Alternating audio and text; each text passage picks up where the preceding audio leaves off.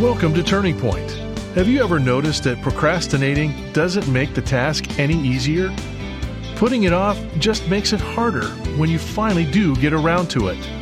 Today, Dr. David Jeremiah explains how this truth is reflected in the story of Joshua and how it relates to your own walk with the Lord. With a message from his series, A Nation in Crisis, here's David to introduce Mobilizing the People. Well, friends, thank you for joining us today. We're at the end of a month, and quite often at the end of a month, we share some individual messages that we don't get a chance to share because most of the time we're in the middle of a series. This time, the messages could almost be a part of the series because they grab hold of some information we have talked about already from the book of Joshua. And today we're going to talk about mobilizing the people.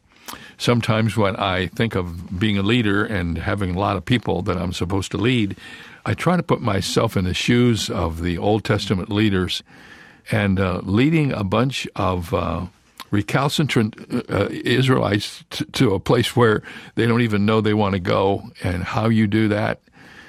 The book of Joshua is an incredible book in telling us about Joshua's leadership. And today we're going to talk about mobilizing the people. If you want to follow along in the scripture, it's in the first chapter of Joshua and verses 10 through 18. Before we get into this lesson, however, here's a very compatible resource that we have for this month. It's the book by Rob Morgan called The Jordan River Rules, reminding us that the same God who led you out will lead you on. In 2001, Rob wrote a book called The Red Sea Rules, which showed up on bookshelves telling the story of the Israelites at the Red Sea and how the Lord parted the waters for them. But did you know that God parted the waters for his people a second time? 40 years after the Red Sea experience, God divided the waters of the Jordan River and led his people into the Promised Land. And the principles surrounding the second crossing are even more exciting than the ones of the first crossing. And these principles are in our book for the month of February, The Jordan River Rules by Rob Morgan. You can get a copy of this beautiful gift book, this hardback gift book, for a gift of any size to Turning Point, but you don't want to wait too much longer. We're down to the last few days of the month, and then this resource will go away. Ask for your copy when you send your gift today. If you have ever seen a flock of geese fly south, you know that they fly in a V formation. Several years ago, some scientific study went into the reasoning behind that practice, and it was learned that by flying in a V formation, the whole flock adds at least 71% greater flying range than if each of the geese flew by themselves. Whenever a goose falls out of formation, it suddenly feels the drag and resistance of trying to go it alone, and it quickly gets back into formation to take advantage of the lifting power of the bird that is immediately in front of it. The bird in front often provides that lift through the air that makes it possible for the bird behind to fly easier.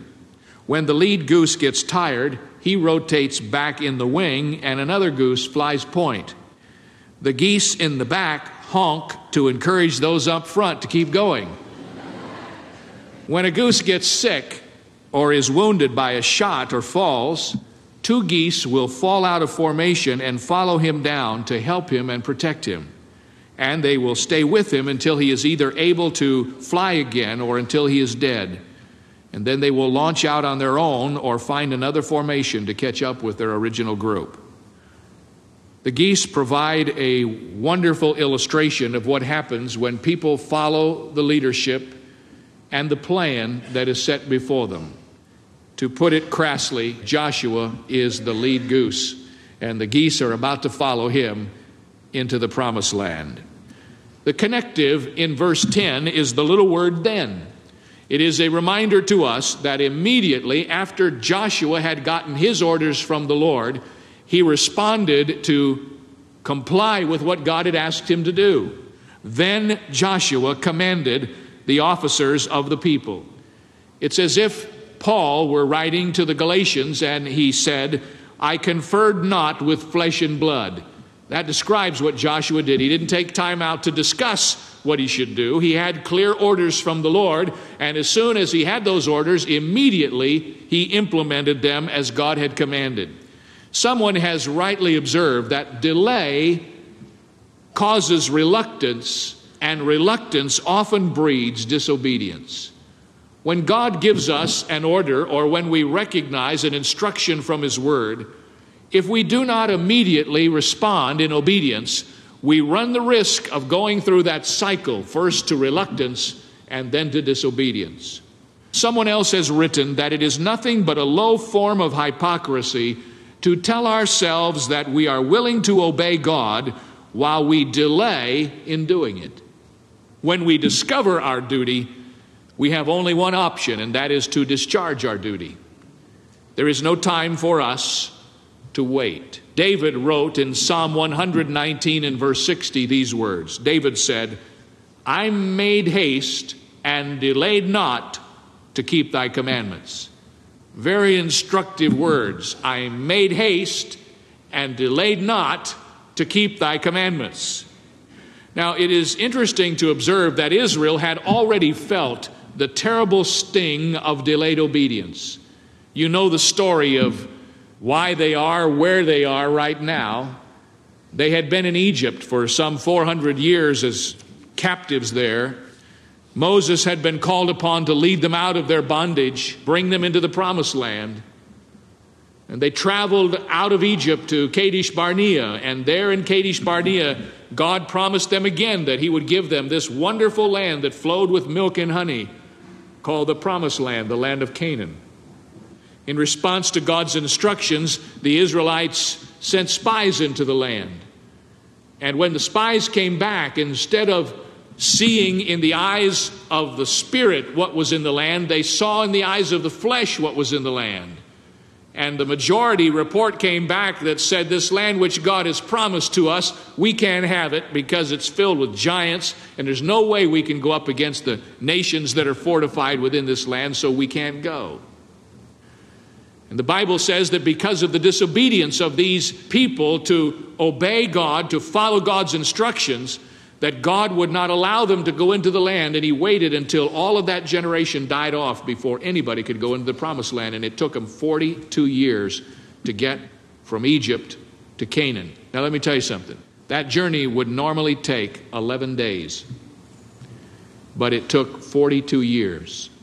When we delay in obedience, we simply hold back what God wants to do for us until we are willing to pay the price of obedience. And so what happened was, when the Israelites didn't obey readily, they had to wait for a whole generation to feel the blessing of God in their lives. The problem with many of us, if we're honest, is that we often stand reasoning when we should be running. Sometimes we are debating when God just wants us to do. How different we are in our prayers than we are in obedience. We pray, Lord, hear me speedily. Answer my prayer today. But when God gives us a clear instruction, we feel like we can delay as long as we want. Charles Haddon Spurgeon once wrote, we are too often in haste to sin, oh, that we might be in a greater hurry to obey. I think that we all recognize intuitively that when God tells us to do something and we don't do it immediately, it gets harder and harder for us to do it as we wait. Procrastination causes obedience to be more difficult and painful. I remember something in my past life that illustrates that for me very well. When I was growing up as a teenager, my father, during the summers, was taking graduate school courses at the Winona Lake School of Theology in Winona Lake, Indiana. And so our whole family would go to that part of Indiana for the summer months, and I got a job working there each summer for the Winona Lake Christian Assembly, which ran the conference grounds, and there were probably 100, maybe 150 young people who worked in that area all summer, and we just had the time of our lives. We had a great time. One of the things that was on the agenda for all of us to do in the summertime was to go a few miles away to the town of Warsaw, and there was a place in the center of the town called Center Lake. And the drawing attraction of Center Lake was that on the end of their dock, they had the highest tower that I had ever seen in a public bathing area where you could climb to the top and jump off or dive off into the lake. I don't know how high it was, but it was the highest thing I'd ever seen in a setting like that. And of course, it was big time stuff for everybody to finally get their spurs and go off the tower. And there was all kind of peer pressure to do it. And I wasn't anxious to do it. I didn't want to do it. I really didn't have any interest in doing it. But when my friends began to remark on the color of my back, I had to do something about it. All kinds of pressure was put on me. And I can tell you exactly how many steps it was to the top of the tower and how many steps it was back down, because the first time that's what I did. I went to the top and I looked and I thought, I must be out of my mind, and I climbed back down, which further created stress for me among my friends. Finally, some of my buddies got me aside and they said, Jeremiah, you're looking at this thing all wrong. What you need to do is you need to forget about how high it is and how many steps it is. You know, you're not going to be able to make it here this summer if you don't go off the dumb thing, so you better just get it in your mind to do it. Climb up to the top of the tower. Don't even think about it. Walk right over and jump, because if you think about it, you'll never go off. And you know, they were right. I did that. I climbed up there one day in the absolute most idiotic day of my life, and went to the top, and without ever thinking about it, realizing my whole credibility with my friends was at stake, I walked to the edge and jumped. I survived, as you can see. I made it. I never did dive off that tower. I didn't care what they said about my back. I wasn't going to do that, but I jumped. And I learned that day that if you delay the hard things, it gets harder. It doesn't get easier. Sometimes God speaks to us and He gives us very clear instruction. It jumps out of the Word to us. And instead of obeying and doing what God tells us to do and then getting the blessing that is waiting for us, we talk about it, we discuss it, we dialogue, we put it on a time plan, and we miss out on what God wants for us. Now, I want you to note that Joshua is going to give instruction to these people based upon the authority that is vested in him from God already. I have a line drawn in my Bible between verse 9, verse 10, and verse 11, and it goes like this. It's drawn between the words command. Verse 9, God is speaking, have not I commanded thee? Verse 10, then Joshua commanded the officers. Verse 11, the officers are told to pass through the host and command the people. What you have here is God commanding Joshua, Joshua commanding the officers, and the officers commanding the people. As far as I know, it's the first instance in the Old Testament of what we call a chain of command. Somebody being given authority who in turn passes that down through the ranks until it reaches the people. The authority was from God. And because Joshua was willing to act in authority, God blessed his leadership, and he was the conqueror of all conquerors in the settling of that land. And I think it's important to recognize that today, because authoritative leadership in any sphere has come on hard times. Have you noticed that? Everybody wants consensus these days. Nobody wants direction. And yet, as you read the Bible, you discover that God's plan has always been through a man. God has always used leadership to accomplish the objective of His Word. Paul, writing to Titus, said, these things speak and exhort and rebuke with all authority, Titus 2:15. And when Jesus was upon this earth, those who listened to Him and observed Him, according to Matthew 7:29, said that He taught as one having authority. Now, I don't care what modern people are saying, there is nothing wrong with biblical constituted authority. And there is no way in the world that the land of Palestine would have been settled if it had been assigned to a committee. I can promise you that. God allowed Joshua to be their leader, and Joshua passed his authority down through the leaders in the land, and they delegated their authority to the people. Someone wrote these words, there are far too many preachers today who act as though they are begging their hearers to do Christ and His cause a favor, who are so apologetic and fawning and effeminate that they are forfeiting the respect of the real men who come to hear them speak. You know something? There's a lot of truth in that. And it's an embarrassment to any who may be in the ministry. We don't have any authority or power in ourselves at all.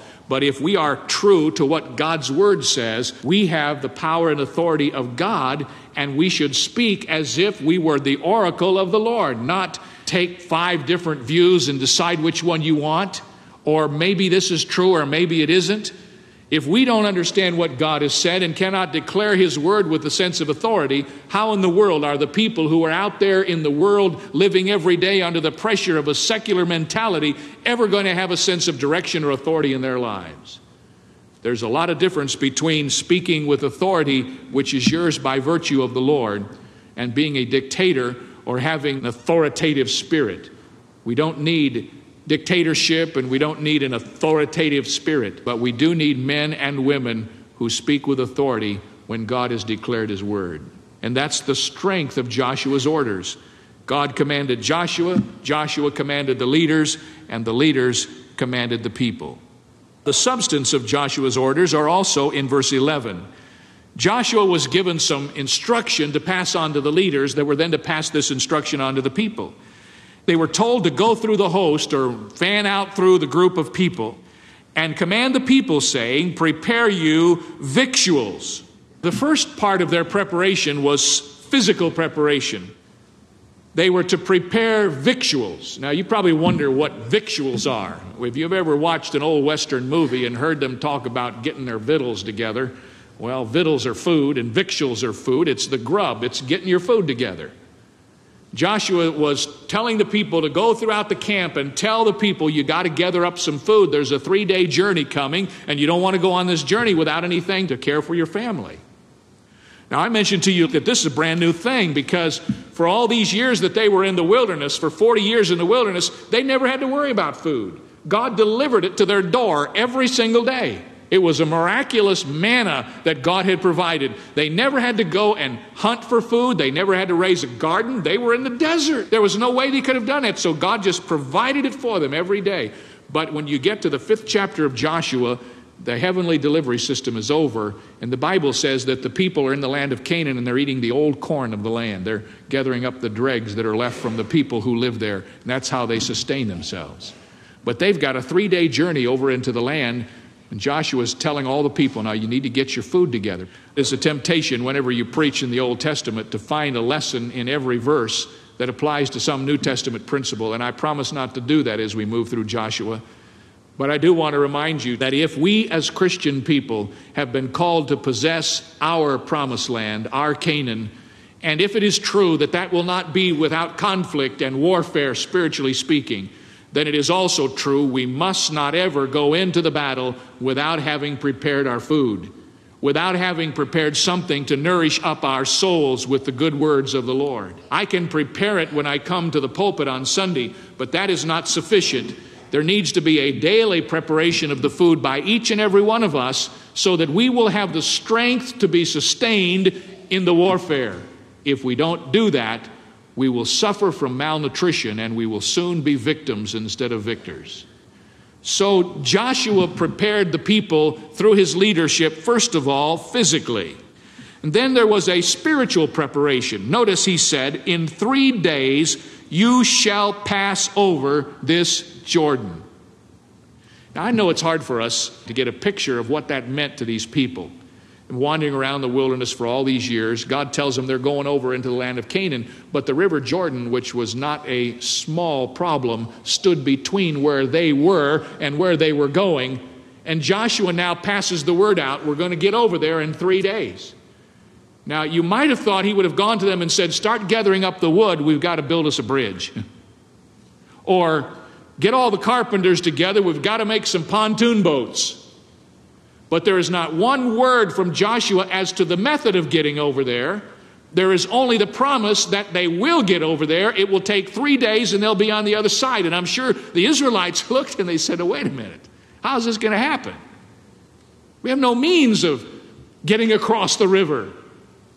But Joshua's word was in the form of a promise to encourage them spiritually and mentally that not only would they get across the river, he would do it in 3 days, and the promise of God would be realized in their hearts. So these were words of substance to encourage their spiritual lives.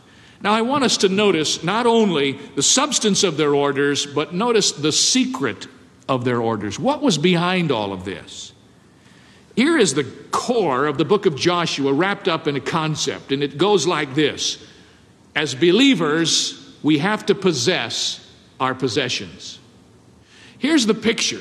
God had promised to Moses, God had promised to Joshua, that the land of Canaan belonged to them. In fact, if you go back to the 6th verse of the 1st chapter, you'll notice that at the very end of the verse it says, which I swear unto their fathers to give them. God had already promised the land of Canaan to Israel. God had already given it to them. It was theirs. And yet he's telling them to go in and possess it. I mean, how can you possess what you already possess? Maybe I can illustrate it best by telling you a story that I heard about a man who owned a number of pieces of real estate and decided for one reason or another that he wanted to sell one of those pieces of real estate. So he went to a broker and he asked him to write it up and get it circulated so that he could put it on the market. Well, the broker was very good at his trade, and he wrote up this estate and described it in graphic details and sent out copies to the other real estate firms and to some prospective buyers that he knew, and happened to send a copy to the owner. And the owner got it in the mail, and he began to read about this estate that had luxurious shaded areas and a beautiful pool, and had recently been renovated and painted and redecorated, and it had all of the amenities that you would want to have in a wonderful estate. And as he got to read the thing, he realized that that was a better place than where he was living. So he moved in and sold his old place. Now, he possessed it, then he went and possessed it. It's one thing to own something, it's another thing to live in it. It's one thing to have title deed to it, it's another thing to possess it by your presence in the midst of it. Now, the people of Israel possessed the land of Canaan. God had given it to them. But now he's telling Joshua, you have to go in and take possession of your possessions. Men and women, that is one of the most interesting spiritual truths that we could apply to our own lives. As Christian people, we have been given so much by God.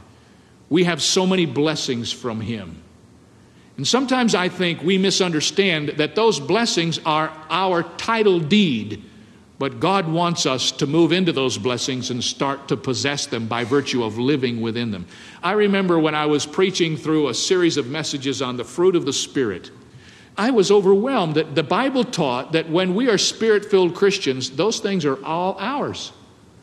When Christ, by the Spirit, indwells and controls us, we have love, joy, peace. But you know what? 55 times in the New Testament, the believer is commanded to love. Now you say, wait a minute. If I already have love by virtue of the Holy Spirit, why am I commanded to love? Because it's important to possess your possessions. It's important to live in the truth of that which God has given to you. And if we don't do that, we are simply landholders without having any joy that goes along with what God has given us. And you know, so many Christians are like that. They know that they're recipients of the love of God and His joy and His power and His strength, but they don't ever experience it, because you have to walk in the truth, not just receive it. You have to walk in it. When you take the steps of faith into the truth that God has given you, it becomes alive, becomes a part of who you are. It gets into your DNA, and that's what this passage is all about. Once again, let me remind you that Rob Morgan's book, The Jordan River Rules, 10 chapters with 10 God-given strategies for moving forward, is our resource for the month of February. This book will help you develop a strategy for moving forward in life and be encouraged as you face the future. Wonderful addition to your daily time in the Scripture, a hardcover book, 115 pages. You can have a copy for a gift of any size to the ministry of Turning Point. When you send your gift, all you have to do is say, send me the Jordan River Rules, or send me this month's resource, and it will be on its way to you before you know it. They're in the warehouse. I saw them. I have one in my hand right now, and we love for you to take possession of your book, and then the truth that's in this book is life-changing. Tomorrow we'll finish up what we started today as we learn how to mobilize the people, and we get these principles from the book of Joshua, right from the text of Joshua chapter 1. I hope you'll join us then. And don't forget, you can get all the material from our recent series, Courage to Conquer. You can get that from Turning Point by going to our website, davidjeremiah.org. So happy to have you with us. Hope you'll join us tomorrow. Thanks for listening.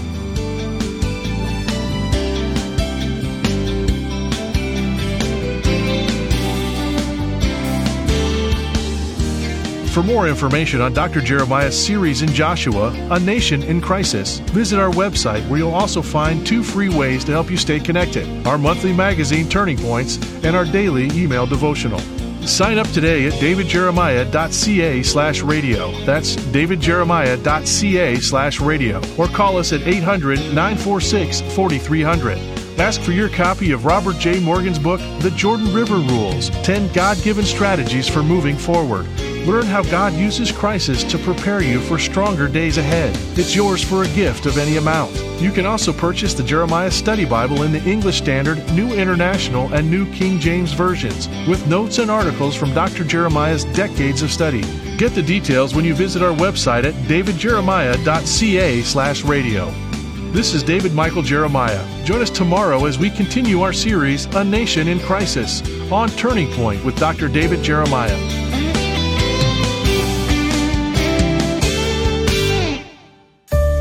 If you've enjoyed today's program with Dr. David Jeremiah, you might be interested in hearing it again at your convenience.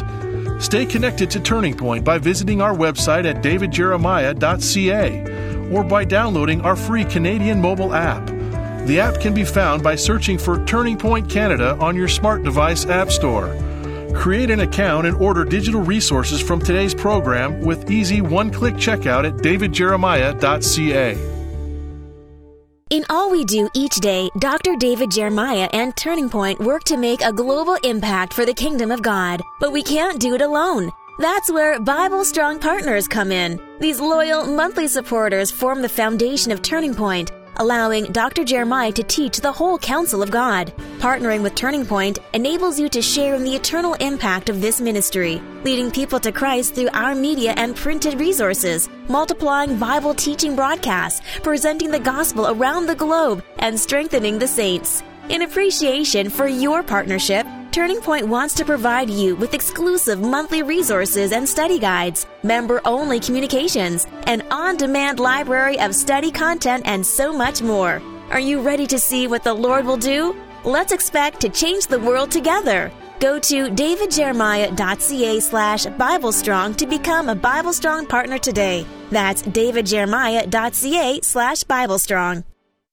While serving as United States Minister to France, Benjamin Franklin attended a dinner party in Paris where a French scholar asked him a penetrating question. What kind of man deserves the most pity?